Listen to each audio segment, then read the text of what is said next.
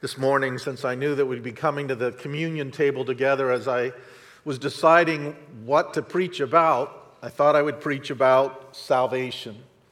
And so I encourage you to come to Ephesians chapter 2. This was the passage that the Lord in His mercy used, verses 8 and 9 especially, to really turn the light on in my own heart. Once I had started to become really concerned about my soul, if we can still talk about in language like that. When I became concerned about if there is a God, how was I related to Him? And I had gone, as I've shared before, from time to time, we had gone to a liberal Presbyterian church every now and then. A lot of Presbyterian churches are faithful and gospel-believing, but this one wasn't. And so I just sort of picked up that you were supposed to be nice and kind, and that's mostly nicer to my sister, as I've said, and that was sort of the message that I got from Christianity at the time. But then things happened in my family, and there was real turmoil. And even as someone at a junior high age, I was just really sort of shaken to the core, and I wanted to attach to something strong and deep and durable. And so there were some friends who belonged, as it were, to a Seventh-day Adventist church.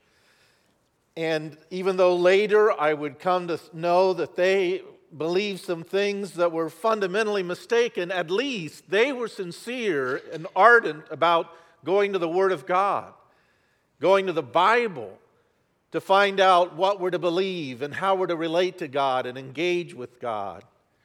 And it was during camp meeting that they used to have it over in Grand Ledge as well. During camp meeting where you would play softball or play, and then you'd go to the services and you'd hear the preaching. Then you go for more recreation, then you go and hear more of the preaching. And there was a professor from Andrews University who was down at the Ohio camp meeting. And he preached on justification by grace alone, through faith alone. He was one of the Adventists who were coming to understand that they had blended faith and works and grace and merit in ways that twisted what the Bible taught. And he taught the truth that's summarized in verses 8 and 9, and that's what turned the light on that night, using my mom's Bible, which I look back to as the hour I first believed.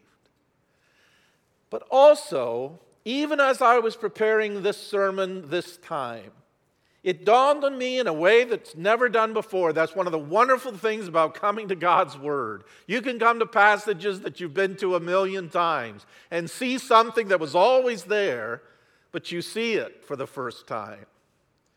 And maybe not for the very first time, but certainly in the full way that it hit me this time, I realized that while I had latched on to verses 8 and 9 to gain a wonderful, necessary, needed correction and insight, somehow I had sort of missed verse 10.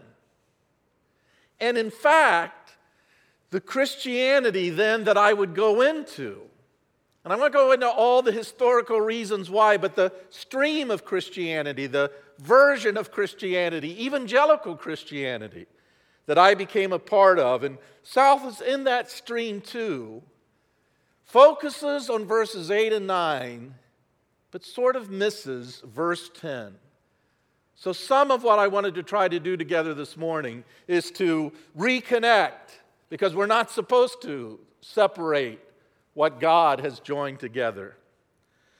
There's another way of thinking about this wonderful passage in Ephesians 2, verses 1 to 10. And that is, it actually is the spiritual autobiography of every true believer. There are some things about when people come to faith that we don't reproduce. Not everybody is going to be struck down from your horse when you're riding to Damascus when you get saved. That's not true of everybody. In fact, how many here had that happen? See what I mean? So that's not going to happen to everybody.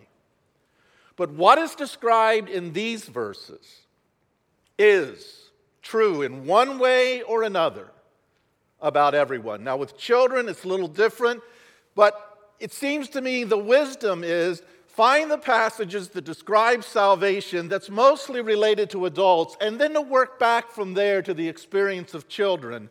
Not to try to extrapolate from the experience of children and then sort of shrink back the response to the gospel for adults. Anyway, let me read Ephesians chapter 2, verses 1 to 10. And already as we read through, see if you find in there the different kind of stages, as it were, in your own coming into salvation. Paul is writing to these people that he himself had ministered, Acts 19 and 20, in Ephesus. He had planted this church. This church, and this letter was also written to surrounding churches, but he had planted this one in Ephesus. And now he's going back and rehearsing with them their spiritual autobiography to remind them of things that now they need to believe and to live out. And so he says, as for you, you were dead in your transgressions and sins, in which you used to live, you used to walk, when you follow the ways of this world and the ruler of the kingdom of the air. That's a mystifying phrase, and we're not going to spend a lot of time, but it's not mystifying as to who it's referring to. It's Satan. And so follow the ways of this world and of Satan, the spirit who now is at work, who energizes those who are disobedient. You know, that's the Bible's fundamental word, really, for believer. For an unbeliever, a non-believer. The disobedient. All of us also, Paul includes himself. He was a religious, pious Jew, but not really born again, not really knowing the Lord through Christ. All of us also lived among them at one time. What kind of life? Gratifying the cravings of our flesh. Doesn't mean just sensual sin. Flesh is human life with God left out. Following the cravings, the different forms that they take of our flesh, and following its desires and thoughts. We lived for ourselves. Like the rest, we were by nature, literally, Paul says next, children of wrath. Those utterly deserving of the divine wrath because of our transgressions and sins, our rebellion, and our ignoring and defying God.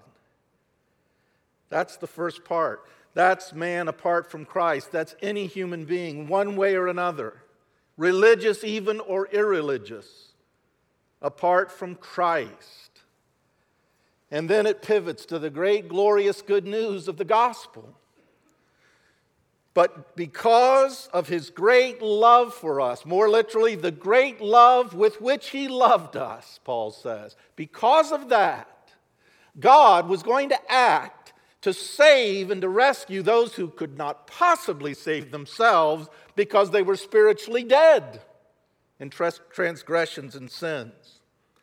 God, who is rich in mercy, made us alive with Christ even when we were dead in transgressions. It's by grace you've been saved. He gives a little preview of the point that he wants to make.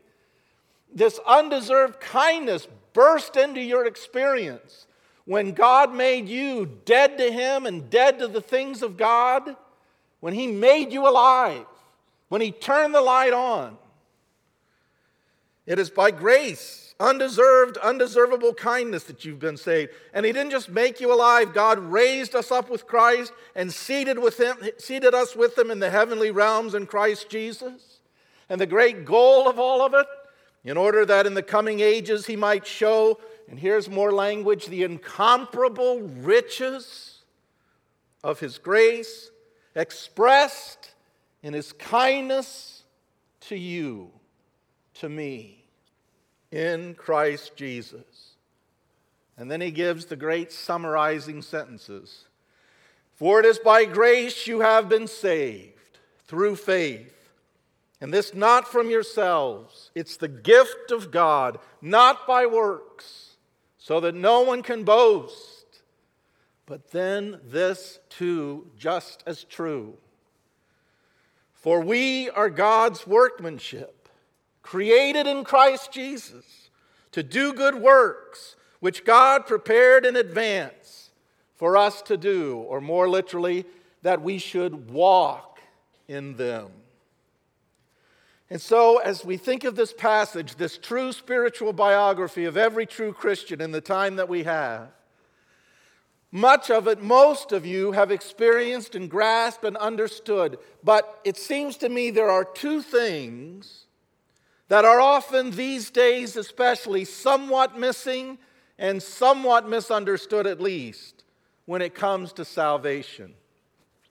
The first is, what is our real problem or plight that makes salvation so necessary, so urgent, so important?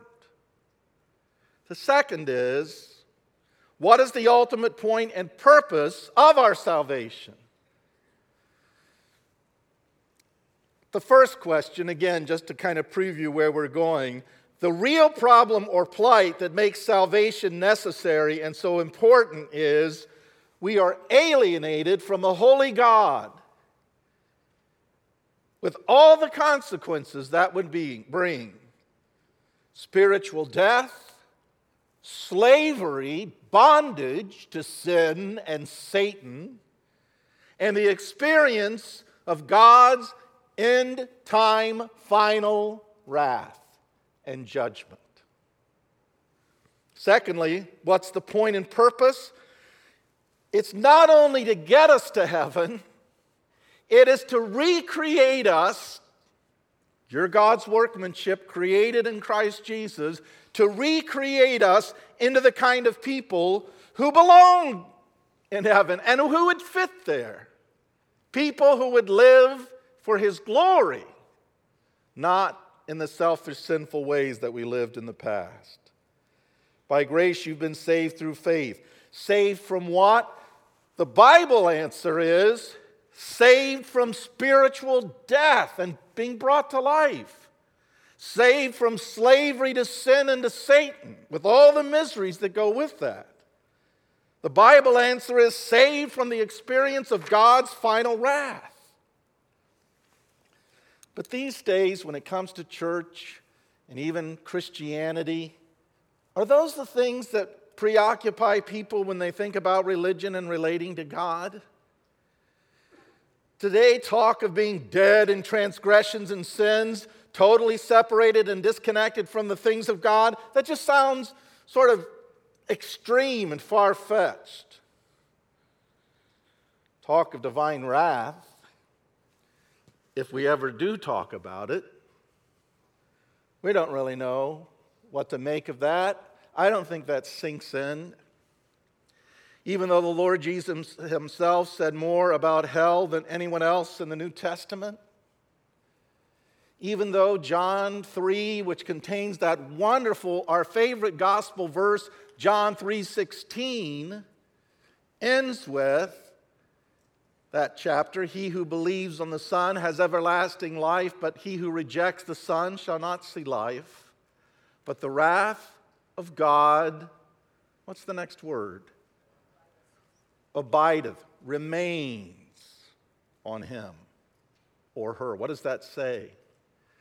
It means that if you're still dead in your trespasses and sins, if you've never been saved in the way these verses are describing, the wrath of God won't only be upon you in the end, it's on you now. In a way that's mysterious to us, and get used to, there will be things about engaging with an infinite almighty God that will be mysterious and hard to understand. He's angry with us while He loves us and offers us mercy.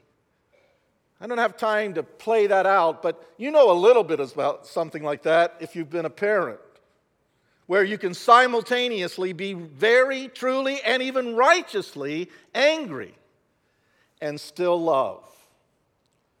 The wrath of God abides today, this morning, on everyone apart from Him, apart from Christ.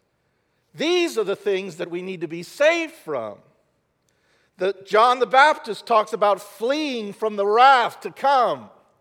And Paul, the apostle of grace, in 1 Thessalonians 1, when he's describing in a summary way their conversion, says, you turn to God from idols, to serve the living and true God, and to wait for his Son from heaven, Jesus. And then how does he describe him? Who saves us from the coming wrath. Who really worries about that today? And given what people encounter, even when they come to so many evangelical churches today, why would they? Do they feel meaningfully warned when they hear from us? Do they ever in any way that is sort of psychologically well-suited, not just sort of rattled off, but some way existentially meaningful, do they encounter the prospect of experiencing the divine wrath? Sinclair Ferguson, I was just reading one of his books, and he gave a sober, somber, but faithful summary of what everlasting punishment will mean. And you know what?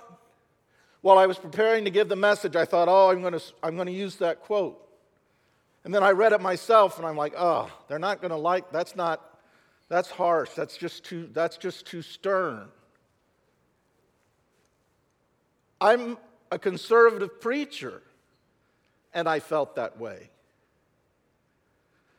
We've got to be heralds and ambassadors who tell the King's message as it is, not who edit and revise, tamper with, or tone down. And as much, again, as even Jesus spoke of the divine wrath, and so this. The unbeliever will experience eternal separation from God. Sometimes it's described as being sent outside and away from the presence of the Lord. It's a fire that burns eternally, an outer darkness where there is weeping, a gnashing of teeth. It involves destruction, dissolution. Isaiah's, I'm undone. Dante caught the despair of this in the Divine Comedy in the words he inscribed over the entrance to hell. Abandon hope, all you who enter here, because it's everlasting. And so the Puritan Thomas Brooks cried out, oh, but this word eternity, eternity, eternity. This word everlasting, everlasting. This word forever, forever, forever will even break the hearts of the damned in 10,000 pieces.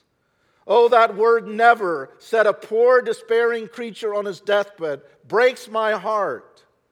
Impenitent sinners in hell shall have end without end, death without death, night without day, mourning without mirth, sorrow without solace, and bondage without liberty. The damned shall live as long in hell as God himself shall live in heaven.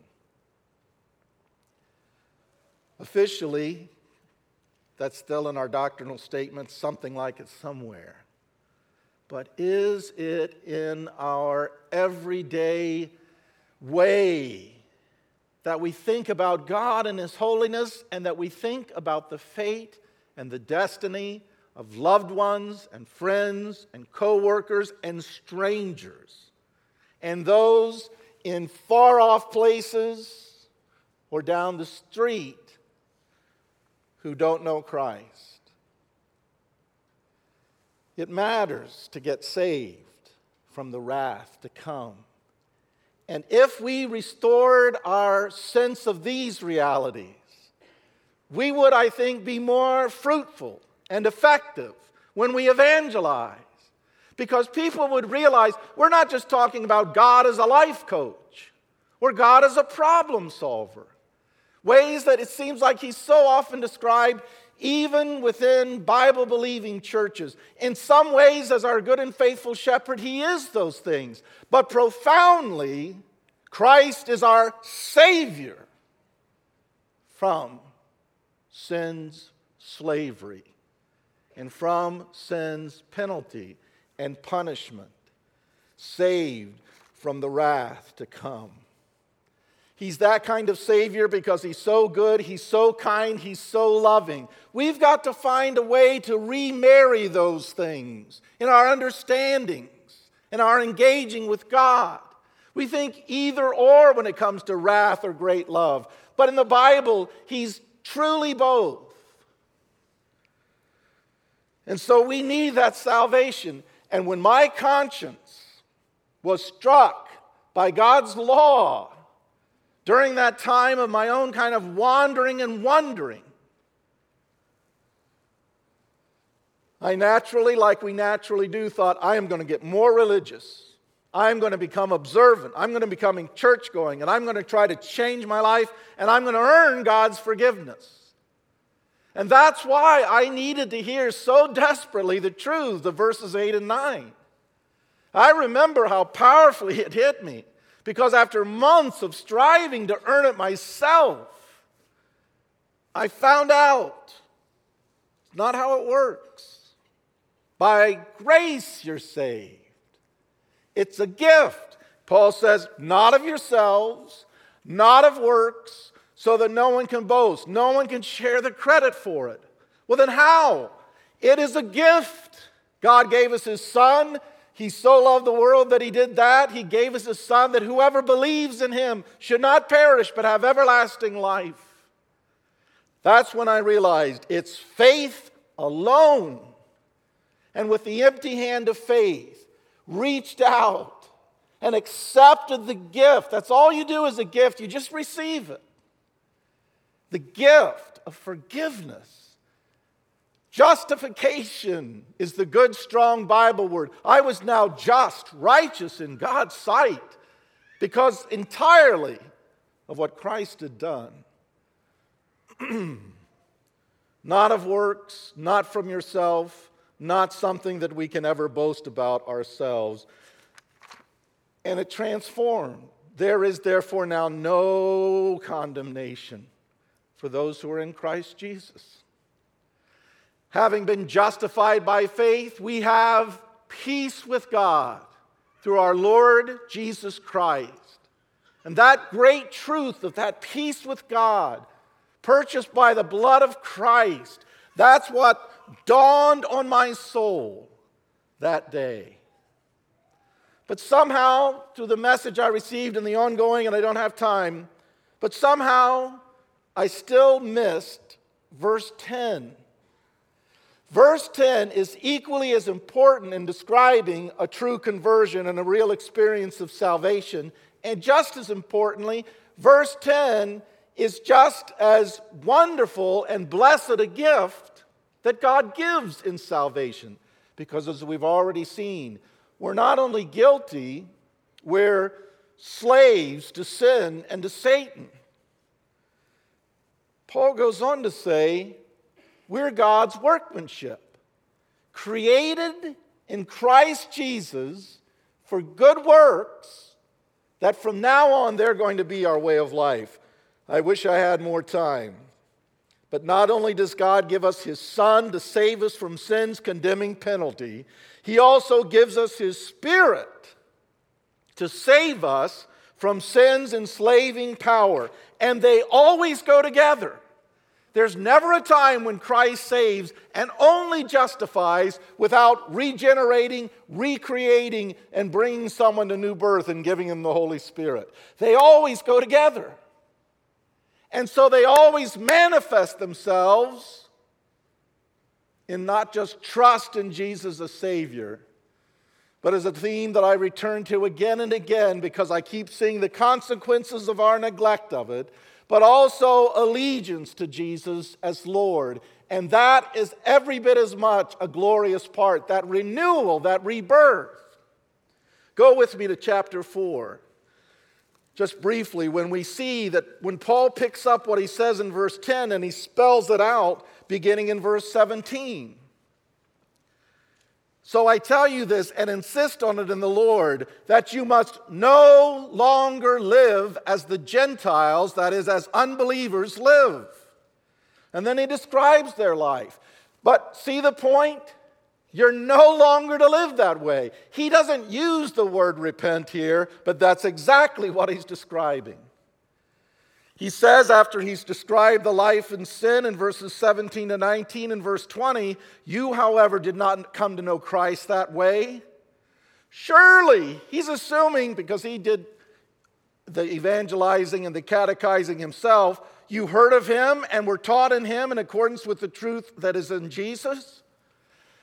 Now, what we have here is Paul saying, when I do evangelism, this is what I teach too, that the new life in Christ will look like.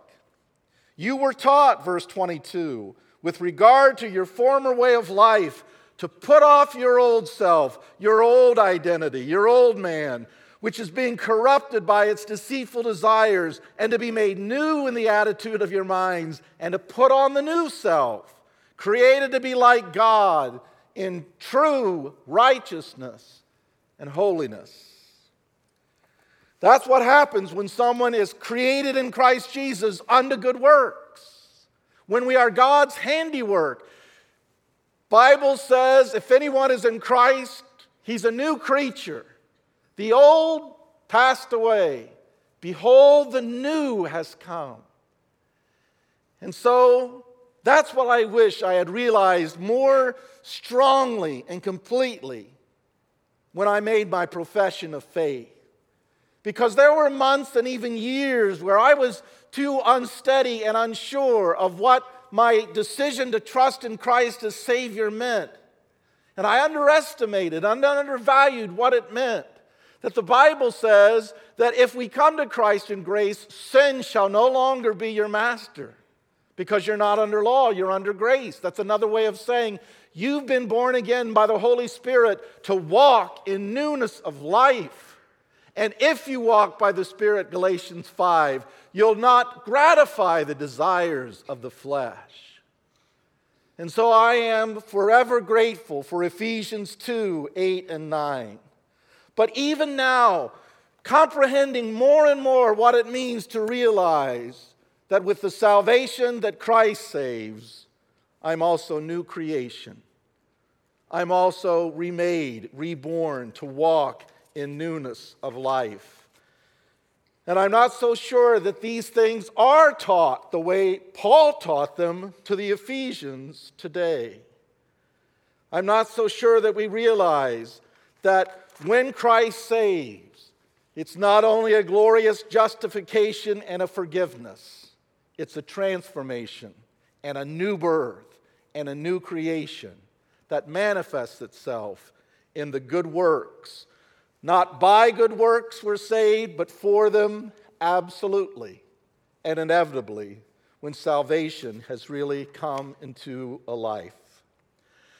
And so honestly, I just want to say to you, first of all, to ask if you've been saved in the way that Paul describes. And if you haven't yet or you're not sure, you don't rush these things or treat them lightly. Are you sure you're saved from the coming wrath? Let me remind you of the urgency of it. But then see, this is the path. To summarize it, repent and believe. Turn from, turn to. And trust in Christ as Savior, receiving the gift not only of pardon, but of power to change. And then start to walk in the fellowship of the church with the ministry of the Word by which the Spirit works to make you more and more like Jesus Christ. That's the invitation to you. And that can start, or for some, maybe what I'm saying to you is ringing true in the sense that you've been sort of Ephesians 2, 8, and 9 Christians so far. But maybe for you, or the people that you care about, Ephesians 2:10 has sort of been left out and very much needs to be reconnected.